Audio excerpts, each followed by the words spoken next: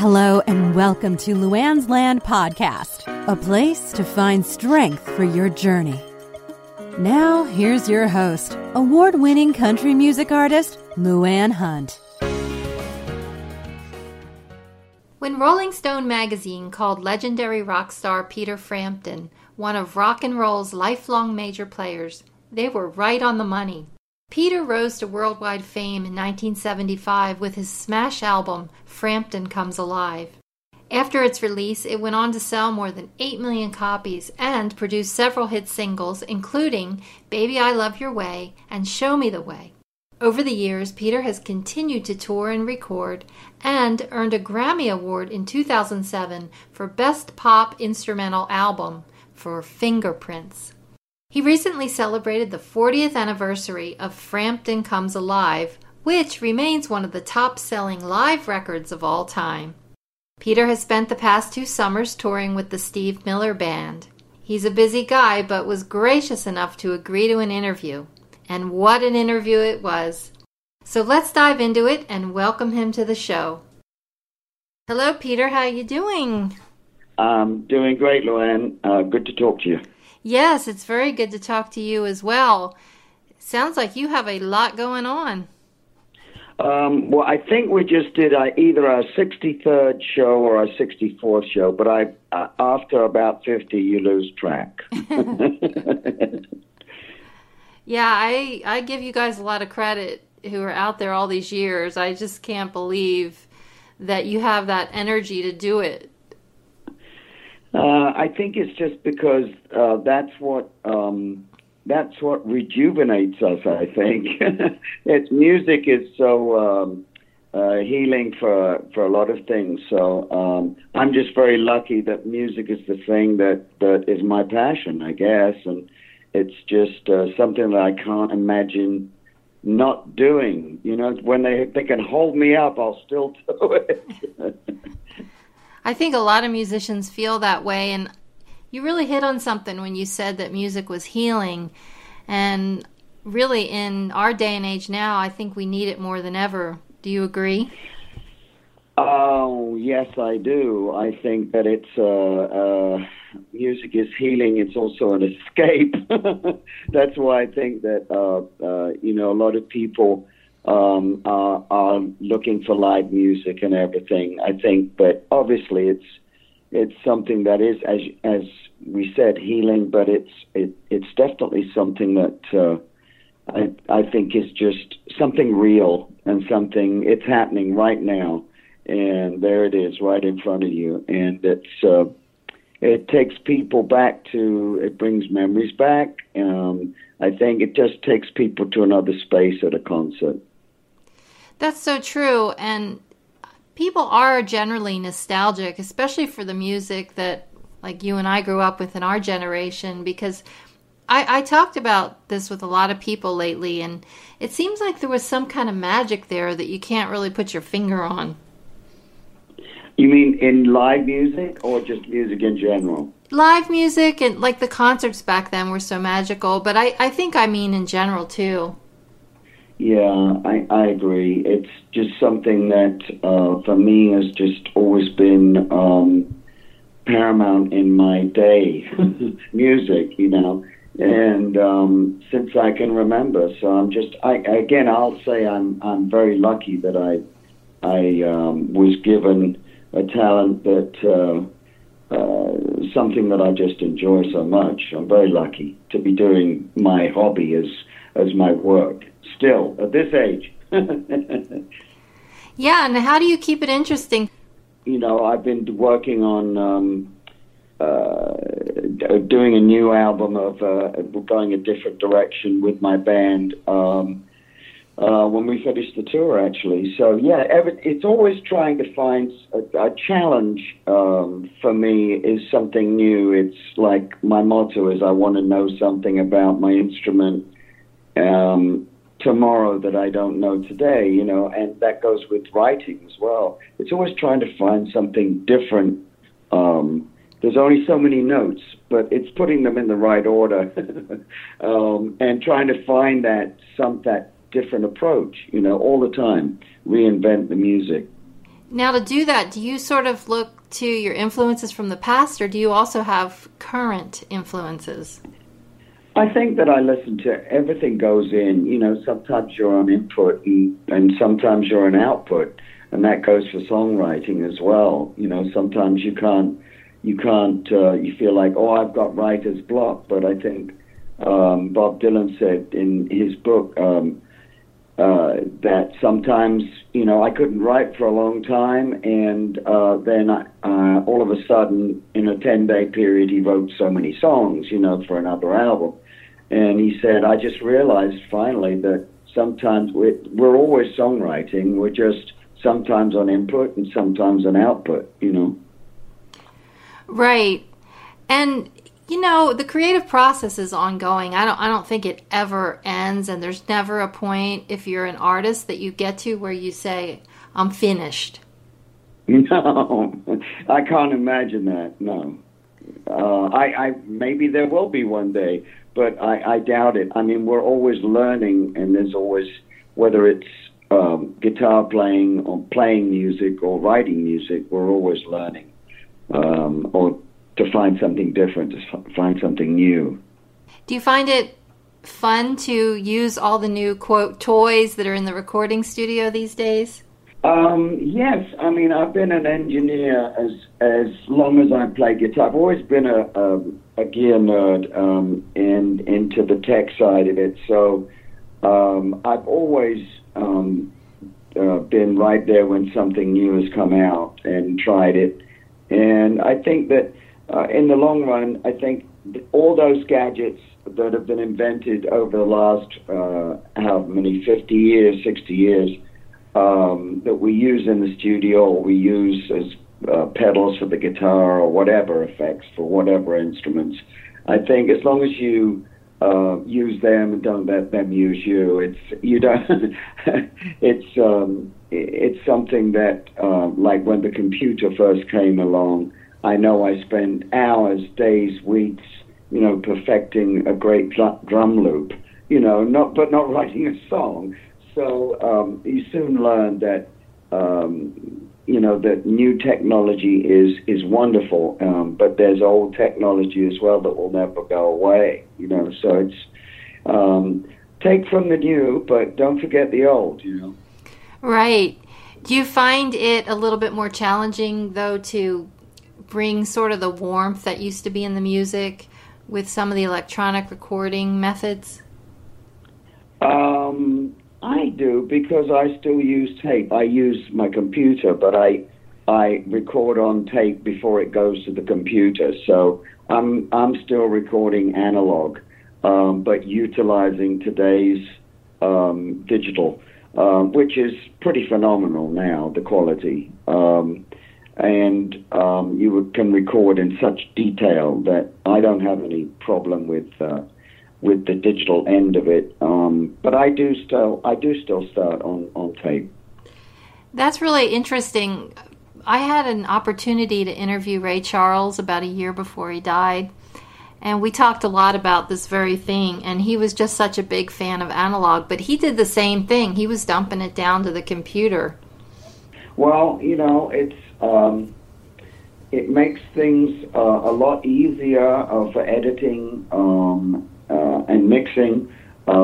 It opens up a whole smorgasbord of different things that you can do. So if you can maintain the quality that you originally record, that you like, then, and it is in great detail these days, all frequencies are present. It's a great thing to be able to do, to be able to utilize. Right. And you can do all the pitch correcting, which you couldn't do back in those days on tape.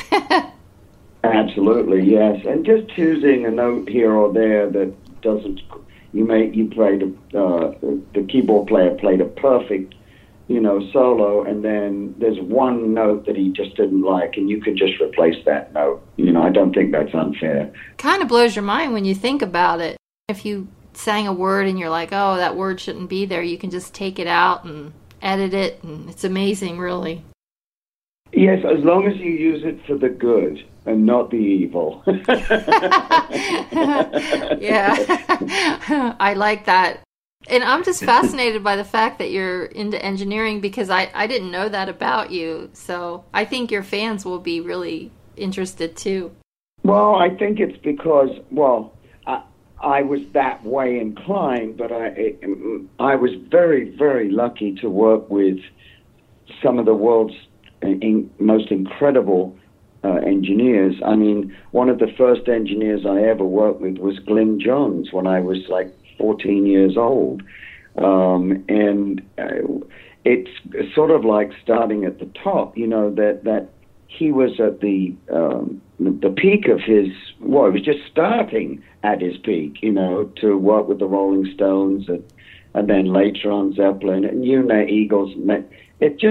He's the engineer's engineer, so I started watching him and what he did with so little equipment in those days compared to what we have now, that you get to learn the fundamentals of microphone, mic pre, console, record, and it's what you can do in between all those stations on its way to the record, Mm-hmm. So, and it was very little that you could do in those days except EQ and reverb and some delays and stuff like that. But it was all down to mic technique and all that. So I learned a hell of a lot. I'm getting in too technical now, but anyway, it was great learning from the masters, Right. Yeah, I always wonder how the Beatles did all that stuff they did because they had so few tracks. Yes, they did phenomenal things with 2 4-track multi-track machines. Even Sgt. Pepper was done on two 4-tracks, not even 8-track. So yeah, it's quite amazing what they did, and with so little, and completely changed the outlook on recording for everybody. Between them and then the Beach Boys, with Brian Wilson's approach, between the two there, that completely changed the way popular music would be recorded forever, I think. You're absolutely right. I agree with that 100%. Don't you think, too, because the way that things were so limited back then, you almost had to be more creative than you do now? When I started making records, you all had to play at once. You couldn't like put your part down separately, and I think that's where the performance came as so important back then, as opposed to now where it's more like building blocks. But I still like to record both ways. Both ways have their advantages and disadvantages, so I really appreciate that. My band and I are going to go and do an album completely live, or playing all at once for the first time in so many years. But because we want the instantaneous feel that you used to get in the old days when you just go in and all have to do it that way. So we're looking forward to that. That sounds like it's going to be really awesome. Well, it's different. For me, in many years, it used to be the norm. So now we're going back, as you say, and still utilizing today's technology, but going back to the old way of doing it. Right. Well, yeah, that should be really a fun experience and kind of a little walk down memory lane, too, I guess. Yeah, the band we're very excited about it. Can't wait. When you write songs nowadays, do you sort of tap into the same types of themes that you did back then as far as life and love and conflict and all that, or have you found yourself maybe looking for other inspirations? No, I think it's still all about what I go through, which is what everybody goes through, but we all do different things for a living, but we all do the same things, if you know what I mean. We're still all human beings. And so I think that if you write about yourself and your experiences, obviously it's universal immediately. So I tend to write just about me and what what happens to me in my life and what I feel and what I think. It's whatever I feel at the time. This may sound like a really strange question because you had such big hits back in the 70s, but do you see that you've, improved what you were doing back then? Well, that has two sides to it. I think I have more technique in both my singing and all three, my songwriting and my playing. But I think Happy Accidents, when you didn't know what you were doing, was quite good too. So it's sometimes you can know too much. Because back in the days when I didn't know how to structure a song, I wrote some of my more popular songs. So, and then as you do it more, you learn what you're supposed to do, which is probably not a good idea. So for some things, because there are no rules and should be no rules about creating anything. It doesn't matter how you get there; it's the end result that matters. So anyway, that's my thing. I think all artists always strive to keep on upping their game, so to speak, and you don't really do it necessarily because you're wanting it to be a big hit in the marketplace, but you're doing it because you have to. Yeah, neither of which is I don't have to do, I do what I do because I love to play music and I love to create music, and I think that's what drives me, and especially my band members. We all have the passion for the same kind of music, and that's why we play it so well together. So it's something that, I think as we go along, I know my band improves me, and that's why, we're going to do this next project together. It's just been this last 2 years of playing with the same band. We have developed to such a high level that it would be a crime not to go into the studio straight away and record with it. So I'm looking forward to obviously creating music. I'd created music before that to go in the studio with, but also looking to create in the studio with them, because I think that's going to be that's going to surprise us all, and I'm really looking forward to that. Yeah, I wish I could be a fly on the wall. So you just celebrated the 40th anniversary of Frampton Comes Alive. It's hard to believe it's been that long. I know, and couldn't be happier that people are still enjoying it, which blows my mind. Yeah, I listen to Sirius Radio. I always have The Bridge on, or one of the classic rock stations, but every time they have Baby I Love Your Way, I just turn it up. It's like it never gets old. It just still sounds fresh. It's amazing. Well, thank you. Appreciate that. Thank you. Yeah, it's just very, very timeless music. So, kudos to you for that, because that's hard to do. Well, thank you. I appreciate that. Well, you're on tour right now with the Steve Miller Band. Well, we just finished our last couple of dates up in the Bay Area, and actually no, in Seattle, so we just did that, and that's the end of 2 years of summers together, which is, I think we did like 89 shows together or something like that over the 2 years. So it's pretty incredible, and it was a wonderful experience. Both bands were just very well suited. Everyone gets along. Big happy family on the road. So couldn't be better. I don't know many bands that toured 2 years in a row together. That's pretty good. Might be a Guinness Book of Records there. So, couldn't have been nicer. So we started out doing some dates, an evening with me and my band, and before we joined up with Steve this year, and we're going to end up that way. So that's why we're coming your way. Yeah, and we're looking forward to it, too. Well, we're running out of time. Before we go, I just wanted to see if you could share with the listeners maybe just a piece of wisdom about something you've learned on your journey? Oh, my goodness. Well, I would have to say that my driving force is always to listen to others, but listen to yourself, finally. After you've taken in always listen to advice, but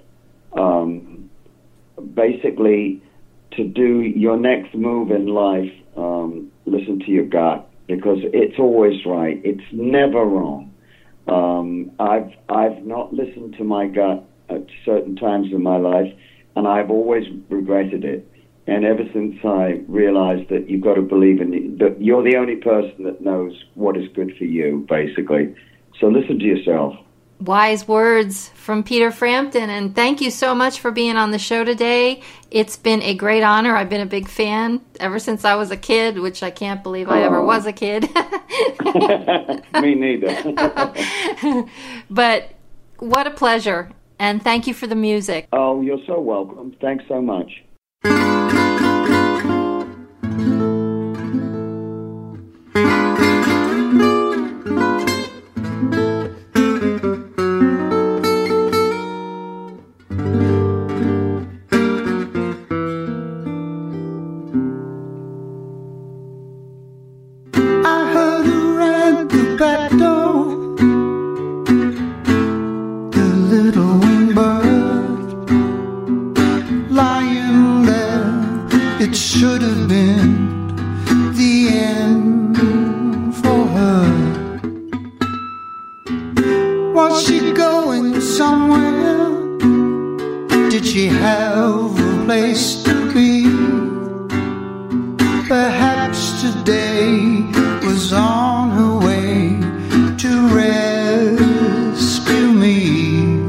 Sometimes you fly on top of the world. Sometimes you cry, sometimes it hurts. We all need somebody to understand. We all need somebody lend a hand. I could see some movement, an idea came clear. To care for one another is the reason we are here. I wrapped her in a blanket, the sky falling straight. Took her to the river and watched her get away. Sometimes you fly on top of the world. Sometimes you cry, sometimes it hurts. We all need somebody to understand. We all need somebody lend a hand.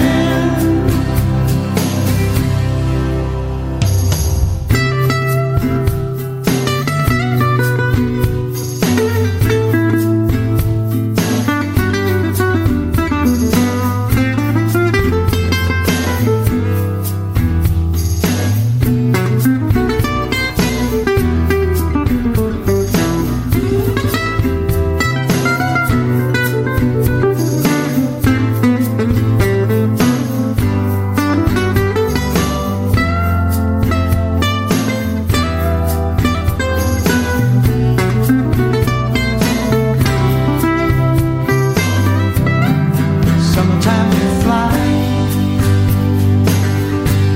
on top of the world. Sometimes you cry, sometimes it hurts.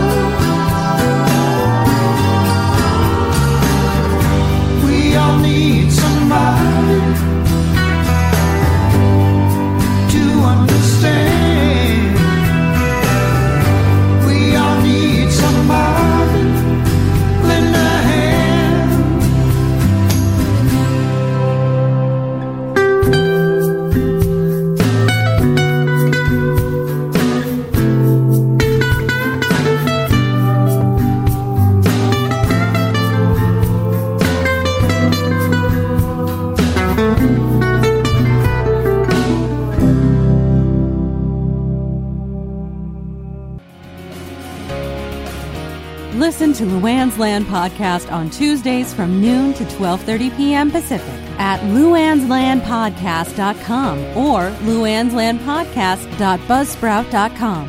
Follow the show on Facebook at Luanne's Land Podcast and on Twitter at Luanne's Land. All episodes will be archived for free on-demand streaming.